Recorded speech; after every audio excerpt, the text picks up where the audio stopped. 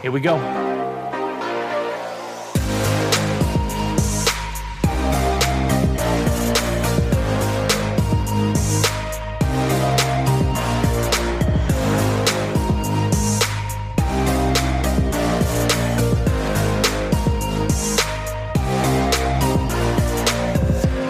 Hey there, folks. This is your host, Cameron Ivey of Privacy Please, and thank you so much for tuning in each and every week. If this is your first time, welcome to the show. Tell your friends about it if you like it. If you don't, let's just pretend you didn't listen to it. Thanks again for coming in, and we hope you enjoy the show.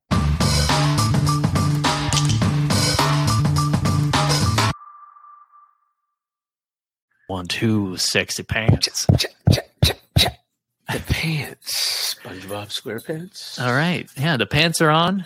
The week has started. And Privacy Please is back. This camera only records from about the shoulders up, so you don't really know that. I can go a little lower if you want to go. Oh, we're good. Oh, no. No. All right. Privacy, please.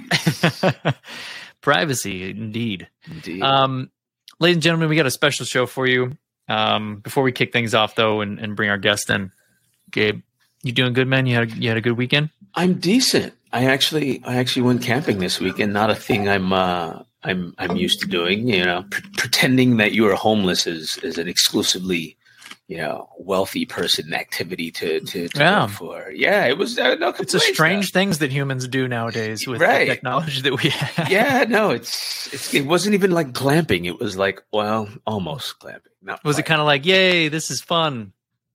Yes, yes. But I do enjoy it from time to time. I do. I grew up camping. I wouldn't mind doing that again, but it seems like I'd have to buy so much different stuff just to go enjoy it. I guess you have to get tents, you have to get sleeping bags if you don't have all that stuff. I mean, the tent would probably, like, bare bones, get a tent and then use whatever else you have at home, right? Like pillows, that's fair. Blankets. Like that's bare bones. Fair. You can definitely pull it off that way. And you're not too far from a lot of really awesome campgrounds too. That's true. I happen to prefer Fort DeSoto, which is a little bit further from you.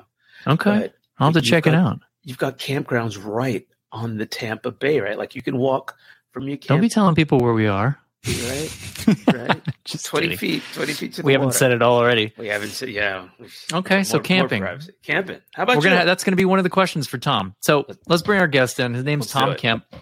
He's an author, knows a lot about privacy. Title of his book is Containing Big Tech. We'll dive into it's how to protect our civil rights, economy, and democracy. So let's bring in Tom right now. Surprise him. Let's jump it right in. There he is. Mr. Kemp. Oh, hey, how are you? Good. We try to catch people right off guard. Okay. I was like, okay, what's going on here? So, how you doing, Tom? I'm doing great. How's everyone doing? So we are well. Good. Happy Monday. Good to see you. Good to happy Monday to you as well. So the fall. Where are you guys calling from? The Southeast. We were just discussing camping this time of year in the Southeast. We are. We're both in the Tampa, St. Petersburg region. How about yourself? Okay, I'm in the Bay Area, the Palo Alto, Menlo Park area near Stanford. So the other Bay. We like to call ours the Bay Area too. It's the Tampa. Exactly. Bay Area. That's what I hear. So the OG Bay Area. Nice. Yeah. Do you guys actually have seasons, or it's this kind of a continuation? No, for example, this year we had an extended part of one of our regular seasons. It was called the extra hot as hell season. So that happened. It's usually just like hot or decent. It's not bad. It's not like San Diego all year round, but it's. And for what it's worth, hot for us is like, it was hot. It was miserable, but man, it was no Texas. Snake's ass hot, right? So that's hot. So yes, but it feels wonderful when we get some cooler evenings. It's very strange. Florida will be 90 degrees, and then when it's in the winter, sometimes it'll drop to 60s at night, and it's wonderful. So you can feel the difference in the humidity. It's crazy. Yeah, that's cool. Well, we're starting to get a little. We don't really have a nice fall up in Northern California here, but the leaves are definitely dropping. And Anyway, so yeah, kind of it's tough, like making that transition, at least here, because we have very nice summers. It's not humid and it's nice and warm, and it's just kind of hard. And we get a little summers. kind of cold, little for us. And anyway, so enough about the weather. So yeah, enough about the weather. But look, so where we like to start is about you, and man, do I have all kinds of questions. But okay, but we'll make this easy. We start this journey with all of our guests the way we do everyone. Tell us about yourself. Tell us about yourself. Okay. Am I officially being recorded right now? You are live, my friend. I'm live. I didn't even know that. I didn't. Yeah. Had I known that, I would not have sworn. So I can take it out. I can take it out. Well, I was actually just going to warn Tom of one more production note, which is we don't usually do a lot of post editing, and that's somewhat intense. Not with guests. Not with guests. Usually, we try to keep it as authentic as possible. Oh boy, I thought we were just. Anyways, I thought we were just jibber jabbering here, but okay. Now I got to put my. All right, here we go. There we go. So hey, everyone, ladies and gentlemen, Mr. Tom Kemp. Here's Tom. Hey, first of all, thanks for having me on, and for people that don't know me, which is the vast majority of people in this world. I am a Silicon Valley-based entrepreneur, investor, and policy advisor, and most recently, I was founder and CEO of a company called Centrify, which was a cybersecurity company, over 100 million. And that company was acquired. And most recently, I've been serving as a technology policy advisor for political campaigns and advocacy groups. And I led the marketing efforts in 2020 for the California Privacy Rights Act, which actually was a ballot initiative called Prop 24. And then most recently, I worked on a Senate bill in Texas to give Texas a data broker registry law, and then also helped put together and advised and collaborated on a bill called the California Delete Act of 2023, which maybe we'll want to talk a little bit about later. And then taking all this Silicon Valley experience that I have with my policy work, I wrote a book called Containing Big Tech that I hope delivers for readers a clear path forward to rein in online surveillance, AI, and tech monopolies. So that's my background right there. Right on. There's so much there to dive into. First and foremost, feel no ways whatsoever about shamelessly plugging the book. I think you should plug it some more. I say that because I've seen it come up in conversations on Hacker News, which you're probably familiar with, right? Like the YC, the YC forum boards, but I don't know how much of our listeners are or aren't. I've seen a lot of folks raving about it there, so it's been on my short list of books to read. But FYI, I have not had an opportunity to dig into it. I think the first question I have is why write the book? No one writes books to get rich. So why write the book? That is definitely, that is absolutely correct. So if you try to make money, it's like up in the wine country, it's like there's a saying is, how do you make a small fortune in the wine business? And the answer is you start with a large fortune. There it is. Yeah. So that's kind of, if you want to make a small fortune in publishing books, you start with a large fortune. But with this one, what I wanted to do is I wanted to create a simple and comprehensive look at the issues concerning big tech that you could give your Uncle Larry or your average politician, and they could read it and say, aha, I get it, without having to hand them 500 articles on privacy and what's GDPR and all that stuff. And so I just wanted to kind of walk people through what are the issues, and actually say that, there's actually some solutions associated with digital surveillance. I wanted to educate people on a bunch of new things that are happening, such as AI, the whole rise of TikTok, et cetera. So I just kind of wanted to connect all the dots and have people see, what's going on with the largest tech providers? What are they doing with AI? What's this whole online behavioral advertising? Is it increasingly being weaponized in a post-Roe world? And then I also wanted to take a look at the impact of the fact that they've become large monopolies, and that actually exasperates some of the problems that we have with privacy and cybersecurity, because sometimes they've become kind of like too big to care, right? In doing these things. And they're certainly the the most powerful companies the world's ever seen. And so I think kind of a fresh look at looking at these large tech companies vis-a-vis issues that we deal with, like privacy, needs to happen. That's awesome. And I appreciate the first part of that answer, namely such that one does not have to go out and read, the 99 billion policy documents out there, the least of which is many of those are not written in plain English. They're just not. I speak to a lot of folks on a regular basis who give me varying opinions on what they think they have to do from a technology perspective. And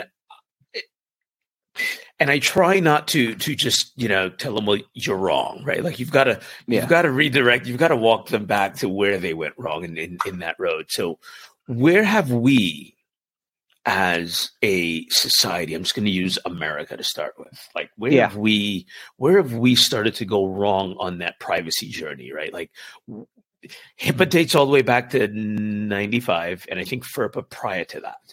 So it's not like privacy wasn't a thing that we thought about legislatively. Where'd we go wrong? Yeah, I think where we've gone wrong is that we have so there was the original business model for a lot of these tech companies was, hey, it's cool, give me all the information about us, and we'll give you these great free services, right? And so that was the trade-off, and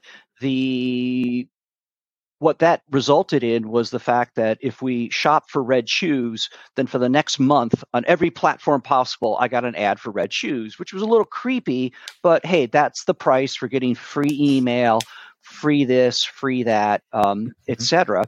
And in effect, a lot of these platforms have become walled gardens. It's really interesting that Facebook, now Meta, started off like scraping data from MySpace and having interoperability with it.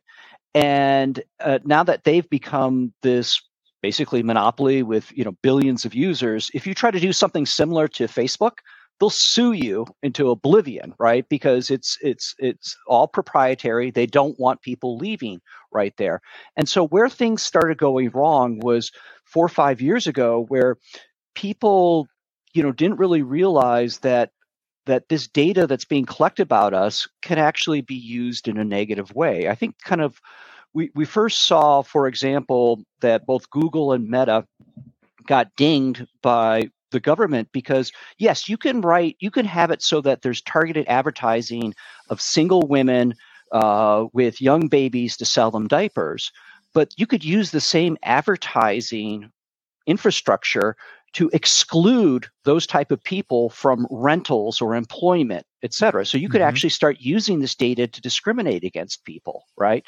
And then also that it was like, okay, no problems, with all this data being collected. And oftentimes this data would leak out or be used by partners. And we saw the whole Cambridge Analytica thing happening. And then I think it's really finally in the end has really come to the forefront where with the Dobbs decision that something that was historically legal is now illegal, and the data that's now being collected about us. So I think where we've gone wrong is that we just kind of accepted the whole behavioral advertising business model with unfettered collection, and we're not keeping up with the fact that there's a lot of sensitive data that's being used. I'm not calling in my book, I don't call for like no behavioral advertising. I'm just simply saying that there probably should be the ability not to use sensitive personal data, and also not have it for children, for example. So I think that's where we're going wrong, is that we still have, the largest tech providers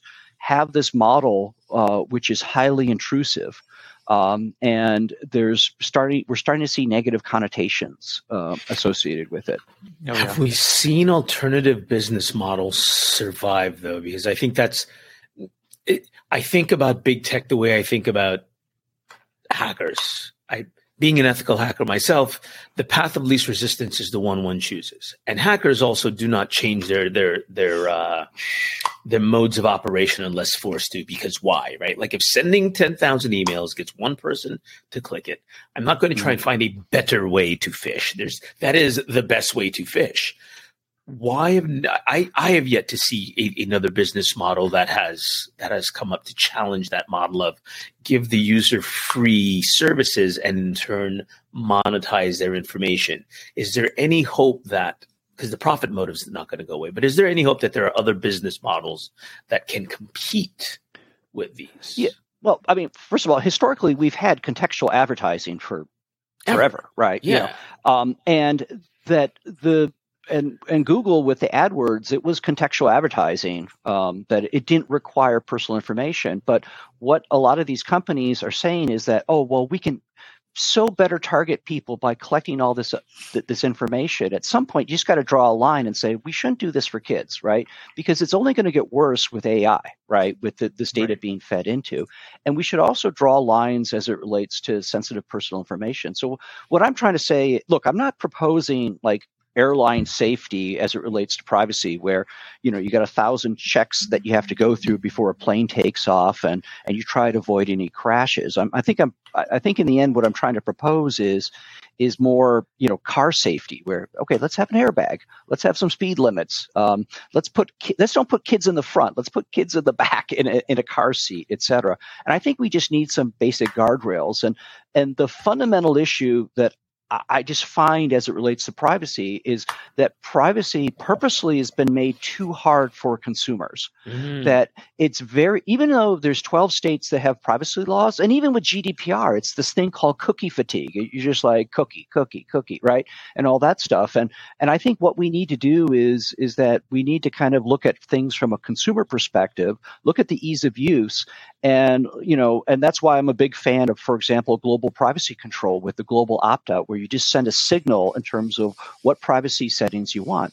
That's why I am and was a proponent of the California Delete Act, which is for the data brokers to have a do not call type equivalent right here. So I do think you certainly, should be able to serve an ad for someone in a zip code about the best, bakery, et cetera, right? But do you really need to serve an ad that with the exact precise geolocation where I'm located, and be able to, and if I'm visiting a medical clinic or a mosque, et cetera, to be able to sell that information? That's why I think, you can actually kind of like back things up and say, if you want to use location, it may not be good to have the exact precise geolocation, that there should be certain types of data that should not be allowed, and there should be certain types of people, namely kids, et cetera. So I think we could do it, and it turns out that there have been studies done where they found contextual advertising to be just as effective as this detailed behavioral advertising without the overhead of collecting everything about us. The only problem is you can't charge more. You can't charge. That's right. That's right. Yeah. They position it as this secret magic sauce of like, we're going to collect so much information and we're going to have all this extra information. Maybe in the end, we'll figure out how we can use it, et cetera. Right. But then that's how they can charge the premium, where it turns out that in the vast majority of time that you really don't need all that additional information. And is it really worth the potential risk associated with it as well? So my first thought is, and this is probably obvious, but I feel like this was all planned in terms of making it as confusing as possible for the consumer. I think that was all planned. I mean, I don't think we all disagree on that. Which it always makes me question, because like Gabe, you were talking about earlier, how long ago this all started. It makes you think, how much of this was planned and how long ago, and is this the direction that they thought it would be going? Now that, I think a lot more and more people, like consumers, are actually starting to take notice and start to educate themselves. And that's huge. We need to start educating kids in school.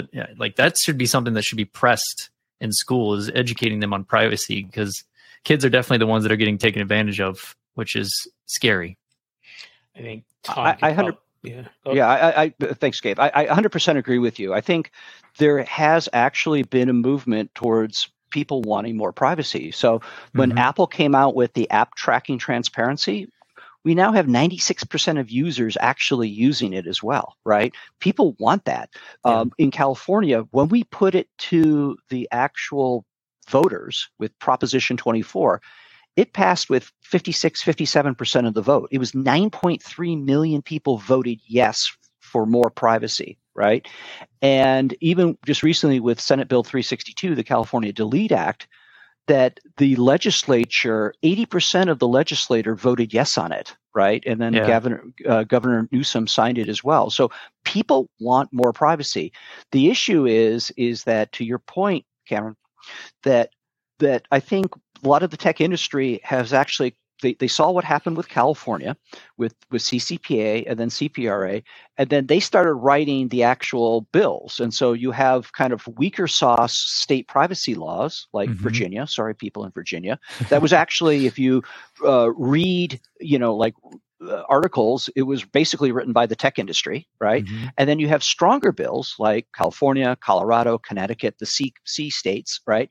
And the way that you can really tell the difference is the states that offer the global opt-out mechanism, GPC, global privacy control, to allow people to send signal, because that is the way that you make it easy for consumers, that they can set it one place at the browser on their mobile device, and they can say, I don't want you to sell or share my information. And the states that have weaker sauce privacy laws don't allow people to have a global opt-out service to communicate what their desires as they visit websites, et cetera. So I do agree with you. I think that it kind of the confusion of over privacy works to the advantage of the industry, so they can go kind of merrily about their way. And I think really we just need to keep on pushing. And that was one of the reasons I wrote the book Containing Big Tech, was to raise awareness and visibility, and so that people could actually, because a lot of the books that are out there on privacy, great books, but they're academic oriented, right? And this was something, again, that a layperson can read and say, oh, I really now understand, what a data broker is and how they make money, et cetera. And so it's just part of the evangelism there. And, the book, I talk about what should be in a federal privacy law, but I also talk about the steps that consumers can take to reduce their data footprint. And so I also try to make it, solution oriented as well. Give us one or two of those right now, if you don't mind. Yeah. So I mentioned Apple's app tracking transparency. So I would turn that on because that blocks third-party trackers.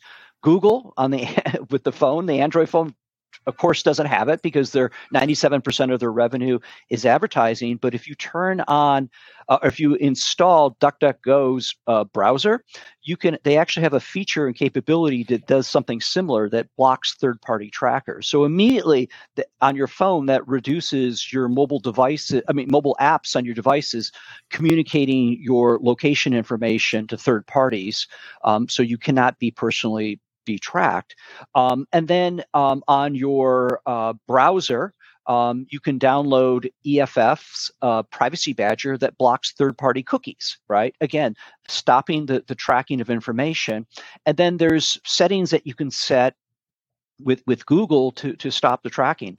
It was really interesting that Google last year, after the Dobbs decision, came out with a press because their internal employees were upset that maybe abortion-related information was still going to be collected by Google.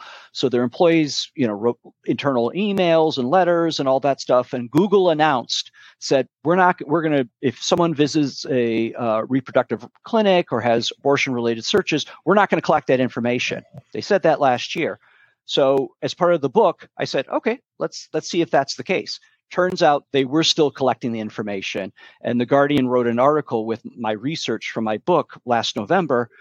And then even after that article, they kept on doing it. And then the Washington Post in April and May came out with another article saying that they were still collecting the information as well. So, but there is a way to stop the flow of information.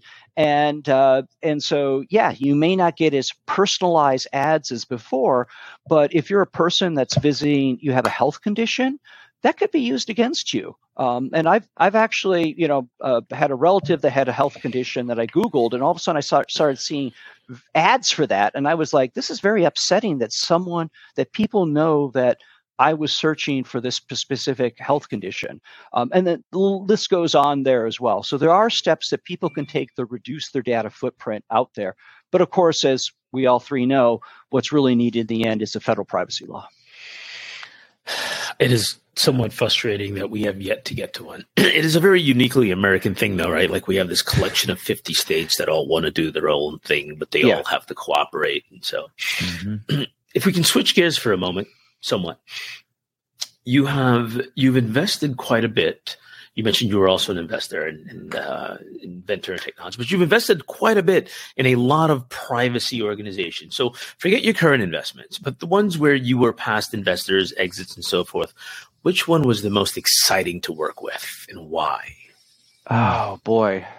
Well, look, I mean the prior startup, a company called NetIQ, so I was part of the founding team, and that was just an amazing time.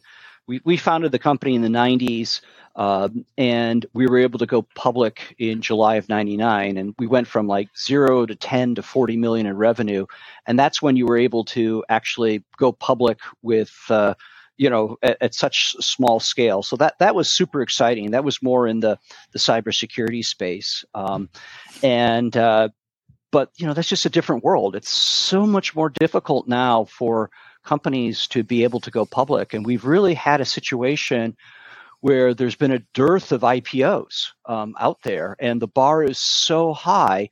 And that's really kind of causing a lot of problems in that it having exits makes it much more difficult for later stage companies to be able to realize, and monetize the investments that the investors have made as well. So I think it was just super exciting just being part of and being a co-founder of a company that was able to go public. So I think that was just such a unique, experience to have right there. And it was super exciting. And then after the company went public, then 9/11 happened. There was the economic downturn. And there was nothing worse than being an executive at a public company when the world was crashing as well. So you get the highest of highs and you get the lowest of lows. But it's great being an entrepreneur and being part of companies that are stepping up and trying to make a difference. I am intimately familiar with NetIQ. I've been in the InfoSec business for 26 years, and I spent most of that in the Northeast, actually in the New York area. So I was around when a lot of that was happening. I don't think your path and I had crossed certainly at all back then, but not the one I would have expected you to pick. But NetIQ I thought was a hell of an interesting organization and great technology. So let me flip the question and I don't want you to play favorites or leave anyone out. But of the folks that you're currently working with, is there any technology or mission that you want to share with others? Just look, and again, not to say that the others aren't equally as important, but like which one stands out to you as like this is the one that in the context of this conversation, I should talk about their mission? Yeah, I mean, look, I'm a small angel investor, so I write relatively small checks, just like maybe you give some money to a friend of yours to start up, a coffee shop or whatever. I do the same thing as well. So, and I love all the small investments that I've made equally well. But, there are a few that are really just doing quite well. And I'm really intrigued by one of which is a company called Holistic AI, and they do AI risk management, governance. And what I see is that, we have the AI Act coming down the road in Europe.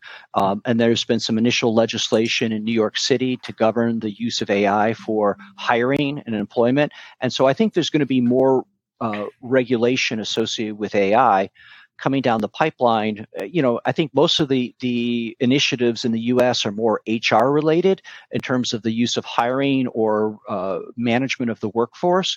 But I think we do have a big issue, potential big issue out there in terms of AI introducing bias, right? Mm-hmm. And of course, it's the data that's being fed in. And that's one of the concerns I bring up in the book is that increasingly more and more of our personal data is being fed into the AI blender.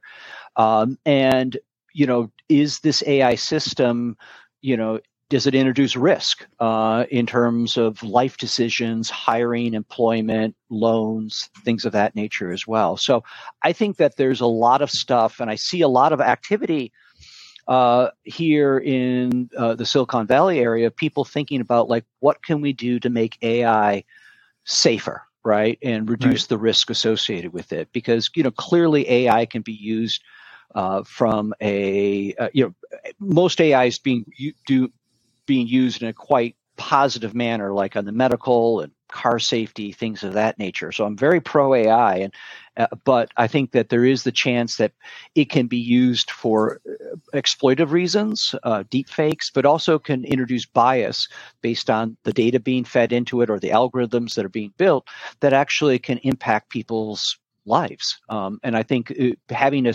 set of software that can help assess that is very beneficial, to society. Yeah. That's awesome. Well, unless you guys can hear my cat yelling in the background. We can. That's cool. I'm gonna wait until he walks away. Gosh, it's perfectly okay. He makes an appearance every third episode. So people, it's all right. People are expecting the cat for they these are. things, Maybe they are. Yeah, you're right. That's why they're listening. That's why they're here. That's why they're here. Yeah. Tom, let's take it back even further. I'm fascinated about where everyone comes from in terms of, like, when you were a kid, you probably weren't thinking like, oh, I'm going to write a book about data privacy. You know what I mean? Like, where did you click into terms of being passionate about what you're passionate about today? What led you to this journey that you're on right now? Yeah, what's the Batman origin story? Batman. Actually, it wasn't like, something happened as a kid and I saw someone get killed or anything like that. So and I was like, I got to do this. No, sorry, it wasn't. In a dark alley, someone's PII got stolen. Exactly. And I was like, at 3 years old, I was gonna get back. No, it was really what happened was that when I was CEO of Centrify, the last company, and co-founded that company, cybersecurity company, and we actually grew it to over 100 million. We had about 2,000 customers, half the global 50, and we got involved and sold our software, and people were trying to make themselves more secure, but oftentimes they would buy as a reaction to them being hacked, right? And when I started seeing like the size and scope of the amount and the type of data and the amount of data being collected, I was like, holy crap, right? And so I was kind of had like a front row seat to kind of seeing the car crash. Now, obviously, cybersecurity is about protecting data, and a lot of the data is not PII. Cybersecurity protects intellectual property, source code, trade secrets, customer information. There's a lot of data that you need to protect from a cybersecurity. And as we know, privacy is more about the governance of what you can do with personal information, personal data, etc. Right. But it really was like, oh my God, I cannot believe all this data being collected. And really it got to the point where I was like, consumers have no right. If someone has our data, consumers have no rights. Right. And there's no guardrails in terms of stopping what people are doing. And also having a cybersecurity background, it drove me crazy to see companies saying, please give us your cell phone number for multi-factor authentication, but then they would take it and then they would turn around and like, oh, look at this. We got 1 million people's cell phones, and they would walk it over to the marketing department, right, and start using it. In fact, ironically, Facebook explicitly was told that they can't do that in their first agreement that they had with the FTC. And then when they got dinged $5 billion, it turns out they were actually explicitly doing that, using the cell phones they told the consumers that they would use it for two-factor authentication. They were actually using it for other things as well. So that's the whole purpose limitation, blah, blah, blah, blah, blah. 5 million. So, that's just like, what's that? 5 billion. Yeah. That's nothing. It's still nothing to them. 5 billion, whatever. Yeah. I don't know. It was like, oh my God, look at this data. look how this data is being used, that we have no rights. And I think we're very well aware that in the U.S. Constitution, the word privacy does not show up, right? And so that's why it was like,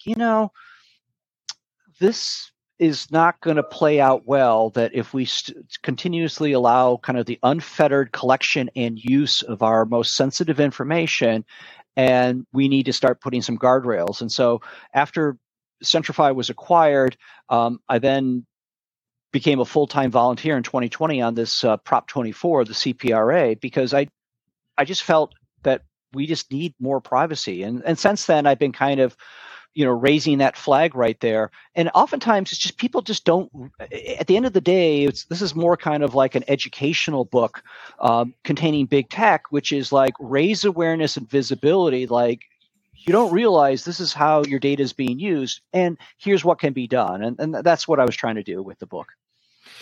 FYI, for the listeners and for yourself, Tom, so we manage a small GitHub repository that has a lot of resources around privacy engineering, including a list of books. I will make sure to add your book to that list. I again expressly appreciate how, from your description, it just gives it more in a layman's level, where most of the things on that list actually are fairly technical to the point that you've made. So love to get that. I will add that one to the list before the week's out for certain.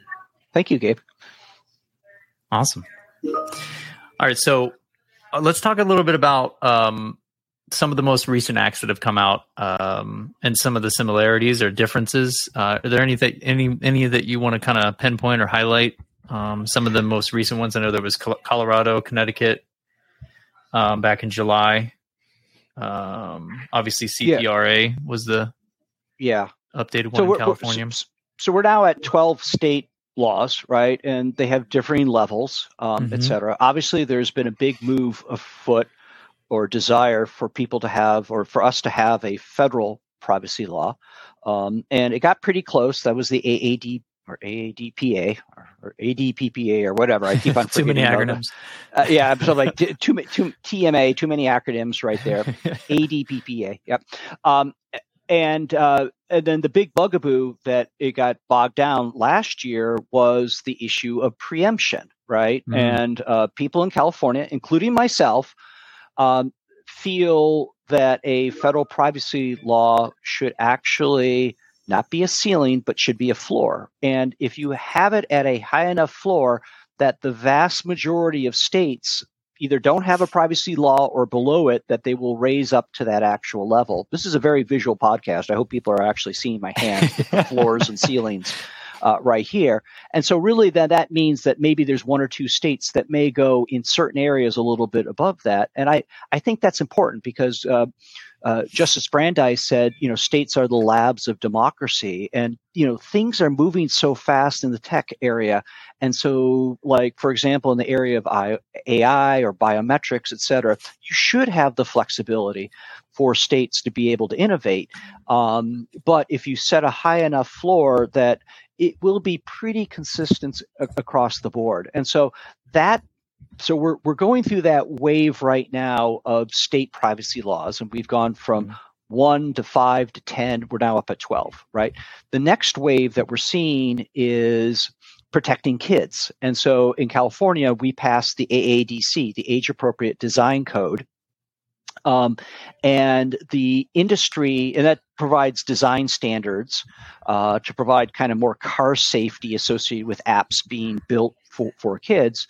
The industry immediately sued it, and they've got actually initial injunction against it. And that actually has effectively kind of cooled other states from pursuing this as well. But we'll see what happens with this. But I think kind of the next wave of legislation at the state level, and then at the federal level, you have like COSA, COPA 2 or COPA 2, I don't know how people like to pronounce it, are being proposed as well. And then I think there's a third wave that's happening, which is the entities that we don't have a direct relationship with, the data brokers, that can we have more regulation? And so I worked with a advocacy group in Texas, and they became the third state to have a data broker registry. And then I also worked with a state senator here in California to come out with a bill that actually provides the ability to globally delete from your data from data brokers as well. So we're kind of seeing multiple waves happening at the state level. The biggest wave, of course, is the comprehensive privacy laws. We're up to 12 of the 50. Then the next wave is protecting kids. The next wave is more on data brokers. And then another wave that's going to occur is that there's a lot of proposals that will be made at the state level regarding AI next year. And none have really got, with the exception of in New York City itself, really nothing's happened, nothing's gotten through, but there will be some state level bills that get passed. Probably more focused, as I said before, on the HR workforce aspect of automated decision-making associated with AI. But those are kind of the waves that are happening right now in the U.S. What do you think the biggest challenge, sorry, Gabe, what do you think the biggest challenge moving forward, or do you have any predictions on what's going to be when it comes to the AI legislation and what they're trying to do? Do you think, like, what challenges do you think we're going to run into, or what do you predict is going to happen, you think? Well, I think it's going to be very difficult to come out with something comparable to the AI Act in Europe that basically says, you know, here are like it's a pyramid, again, very visual podcast of at the very top, it's like the highest risk, the medium risk, et cetera. And if you have high risk associated with AI, then you have to actually submit audits of it, you know, and you really have to verify that it's not discriminating or can cause even life, you know, health related issues in terms of decisions being made by the automated decision making associated with the AI. That would require an agency to be able to kind of be like the equivalent of the FDA with drug approvals, right? Mm-hmm. Like, I approve this algorithm, you know, et cetera. That's going to be very difficult to implement at the state level because it requires kind of a large entity and organization. And take into account that even at the FTC, that they have fewer people than we now have in California with the California Privacy Protection Agency. So what I see associated with AI, it's going to be just like what we saw with HIPAA and Graham Leach. It's going to be very industry specific, that people are going to pick on healthcare, they're going to pick on HR, et cetera, and they're going to come out with very narrow focused laws associated with those industries right there. And I think it'll be very difficult in the near term to actually get a horizontal, comprehensive AI law that does this whole risk management assessment thing. And in the end, it's just going to be basically like taking discrimination laws and saying that you can't discriminate. Before it was humans discriminating, now you can't have your AI discriminate. Which, of course, is created by humans. It almost feels like we shouldn't have to be that implicit about it, right? It's like, don't discriminate, even when using something else as a proxy to do it. Yeah, but, you know, people will find loopholes, or the way that the laws are written, et cetera, is, you know, it specifically says, you know, the way that things are, or there could be instances where that the AI, you know, people. We've gotten to the situation with a lot of AI that people don't even know, like, how the AI gets the results. It just does. You know, it's just like a complete black box there as well. So I definitely see, and we saw a couple proposals in California specific to just workforce-related AI. Again, and I should also specify that oftentimes when people hear us talking about AI, they think of generative AI, and the vast majority of AI is more the decision-making aspect of it as well. But that being said, there may be some bills that have to do with copyright material and giving people protection as well.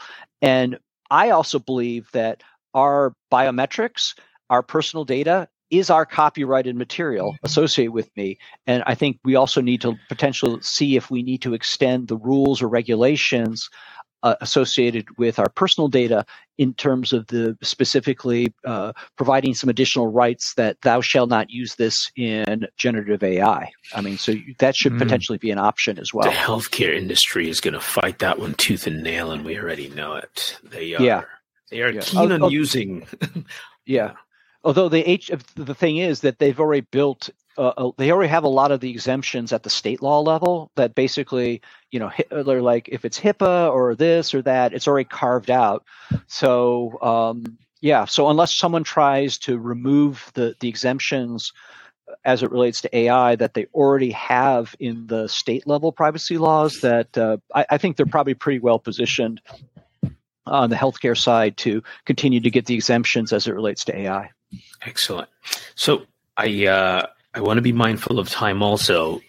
And so before we get into our final section, we've talked a lot about things that you are already passionate about, but are there any topics we didn't cover you really want to share with the audience? Like the thing that when you run into Gabe at an airport and our flight's delayed and we get to chit chatting about something, you hold my ear for 20 minutes on it. What's that topic?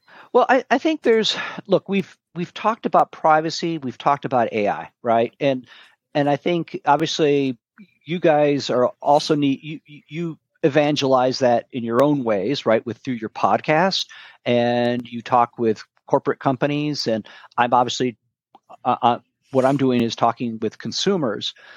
But there's also another issue which I've alluded to earlier, which is that these companies have become incredible monopolies. Look, I think the big tech companies have done amazing things, incredibly innovative products, et cetera. And I think we all think about a lot of the tech companies as two guys and a dog in a garage, right? And in fact, I'm a 4-minute walk from the garage from my home where Google started in someone's garage. I can walk by the garage, I can see it, just like people drive in Palo Alto here by the original HP garage, right? And so there's a lot of romance associated with these tech companies, but we do have some fundamental problems that they have become big monopolies, and it actually exacerbates the problems, and it's causing innovation problems that we're facing here in Silicon Valley. For example, both Apple and Google take 30% for app sales, right? That makes it very difficult. Like if you're a startup coming up with an app that you immediately have to pay 30%. Same thing with in-app transaction fees. Like if you were a merchant and you use Visa, you pay 1 or 2% to process. They're taking 30%, right? Then you also have the fact that these companies, they provide a marketplace, but they also participate in the marketplace. For example, Amazon, they can sit back and say, geez, there's a lot of cat beds, which probably Cam needs one for his cat to get some proper sleep, right? But they can notice which ones are selling, and they can come out with the Amazon basic cat bed based on the data that's flowing through their system. Same thing with the app stores as well. And so now you have a situation in which you have kind of no-fly zones associated with large digital markets that people can't compete in. And I think that because they're not facing competition and they have walled gardens that people can't leave because these apps lack interoperability, that you can be in the Facebook walled garden and you can have, in 2019, there was 5 or 6 breaches of hundreds of millions. You could have Cambridge Analytica. You can have your data continuously being mined, but people won't leave unless there's an en masse departure there as well. And so I really think that we need to do a lot. If you really want to solve some of these issues with privacy, cybersecurity, and AI, that there needs to be more competitive pressure put on the tech companies. And luckily, we now have some trials happening. So we have the Google US versus Google trial happening regarding the browser. Happening. There's also lawsuits regarding the app stores for Google. There's a lawsuit against Meta potentially, looking to break up WhatsApp and Instagram.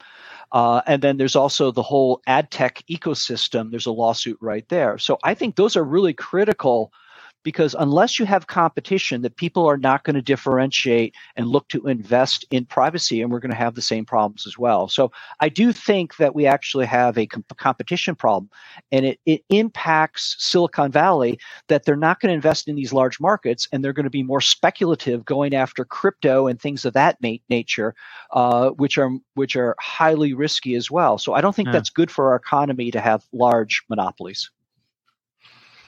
Man, I can't disagree. I thought there was one for Amazon Basics as well, a lawsuit that is, but that one in particular does really just grind my gears, because it's so obvious to see no matter who you are as a consumer, right? It's like, there is one that there was just one that was just announced as well, but the one that's going to trial right now is regarding the browser, which is very similar to what happened with Internet Explorer and Microsoft. That Netscape had 95% market share. Microsoft came out and said with Windows, oh, you have to use Internet Explorer. They told all the OEMs, and then Netscape browser got killed. And Internet Explorer became 95%. And that was the last major win by the DOJ and antitrust, that they told Microsoft that they can't have this exclusionary deals. And that actually opened up the market for Google, that when Internet Explorer could no longer be bundled. And we saw the same thing with AT&T. The breakup of AT&T led to the telecommunications revolution.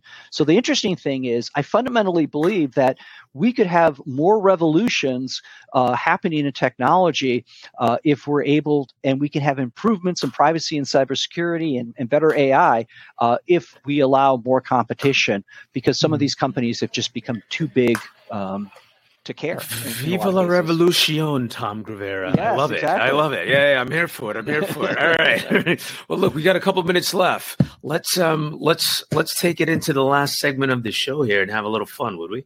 Okay, let's do it. Little deep dark secrets from Tom.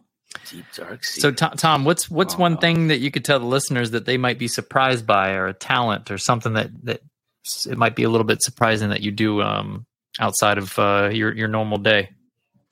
You know, there was a period of time in which I tried to be a high school softball coach. So after my company Centrify got acquired, I had always been coaching. And so the last paycheck that I've gotten was actually from a high school, and I was their high school softball coach. And so in some sense, COVID happened, and I was like, oh, I don't want to do this anymore because things had shut down, et cetera. But yeah, I was out there. I didn't have the gym whistle, but I was out there, hitting thousands of fly balls, to outfielders, et cetera. So, nice. And I won one game as a head coach at the high school level. So I won't tell you how many I lost, but I do have that one win, which I will always cherish. I even got the game ball right here. That's awesome. It makes you feel any better. That is 100% more wins than either Cam or I have in softball coaches. That's very true.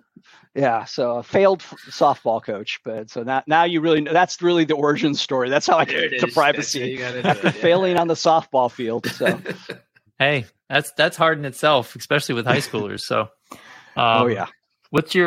since the pandemic and all that kind of stuff, maybe it's changed over the last couple of years. But what's your go-to comfort food? My go-to comfort food. Oh boy, I love Indian food, and I could literally eat Indian food every day. So, nice. So you like spicy? I like medium spicy. I don't like super hot, but I love Indian food. So, favorite Indian dish? We had it twice last week, so I'm with you on this one. What's your favorite dish? Which is everyone's, chicken tikka masala, right? But I like a boti sizzler, like a grilled chicken with like onions and green peppers, and then you put a tamarind sauce and kind of wrap it in a naan and kind of make it a naan wrap, and then you get a great chai. And if you have a nice cup of chai, and you can sit there and then have your non-boti wrap, and then you have a cup of chai, and then you're golden. It's better than sitting in like a cafe in Paris, right? It's better just because just the spices and the. Having recently returned from Paris, I couldn't agree more. Cafes in Paris have always been highly overrated, though. I will take your Boti chai. Yeah. And plus one to that one. Yeah, exactly. All right. Awesome. What else you got for me? So, well, what's your guilty pleasure TV show or movie? This tells a lot about someone right Oh, here. Boy. What are they? Oh, geez. I wish you told me ahead of time. Past or present. Past or present. Yeah. Well, look, I like Game of Thrones, right? That was awesome. So that's well past right there. But like the new ones that came out, guilty pleasure. That was awesome. Palo Alto. No, none of those reality TV. But yeah. Oh, there was this Dairy Girls that I hadn't watched. I know it. That was freaking funny. That was hysterical. I just loved it. I don't know if it's on HBO or Hulu or whatever it is, but it is hysterical. I've never laughed so hard. Plus one. Dairy I don't know if I've heard of that one. Dairy Girls. Oh, you got to watch it. In Ireland. And it's in Northern Ireland during the Troubles, right? Yes.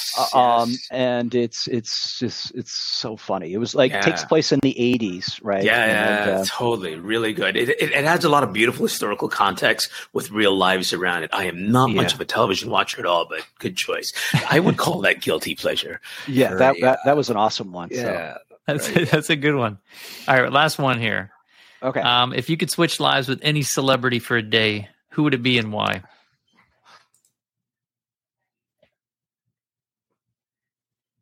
I think maybe like Tom Hanks, just because he's so universal. Everyone loves him, and he's universally loved, and and he's made such amazing movies, and he's also a comedian, but he's well liked, and plus you don't have to change your first name.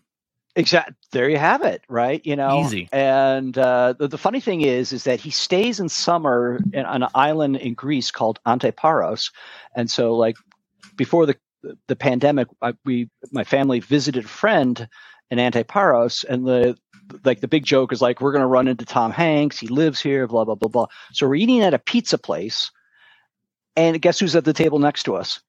Tom Hanks. There you have it. So I was within 10 feet of him. So that's awesome. Yeah. Well, Tom, appreciate you. I know we're at time here. We really, really appreciate your time. Been great. Yeah, seriously. Thank you for what you do and what you're putting time into. It's very like writing that book for people to better understand. We're going to definitely promote that for you when we put the show out. So thank you so much to our listeners for checking it in, and thank you for coming on the show. We really appreciate you. Cam, Gabe, thank you so much for having me on, and look forward to seeing this posted. Awesome.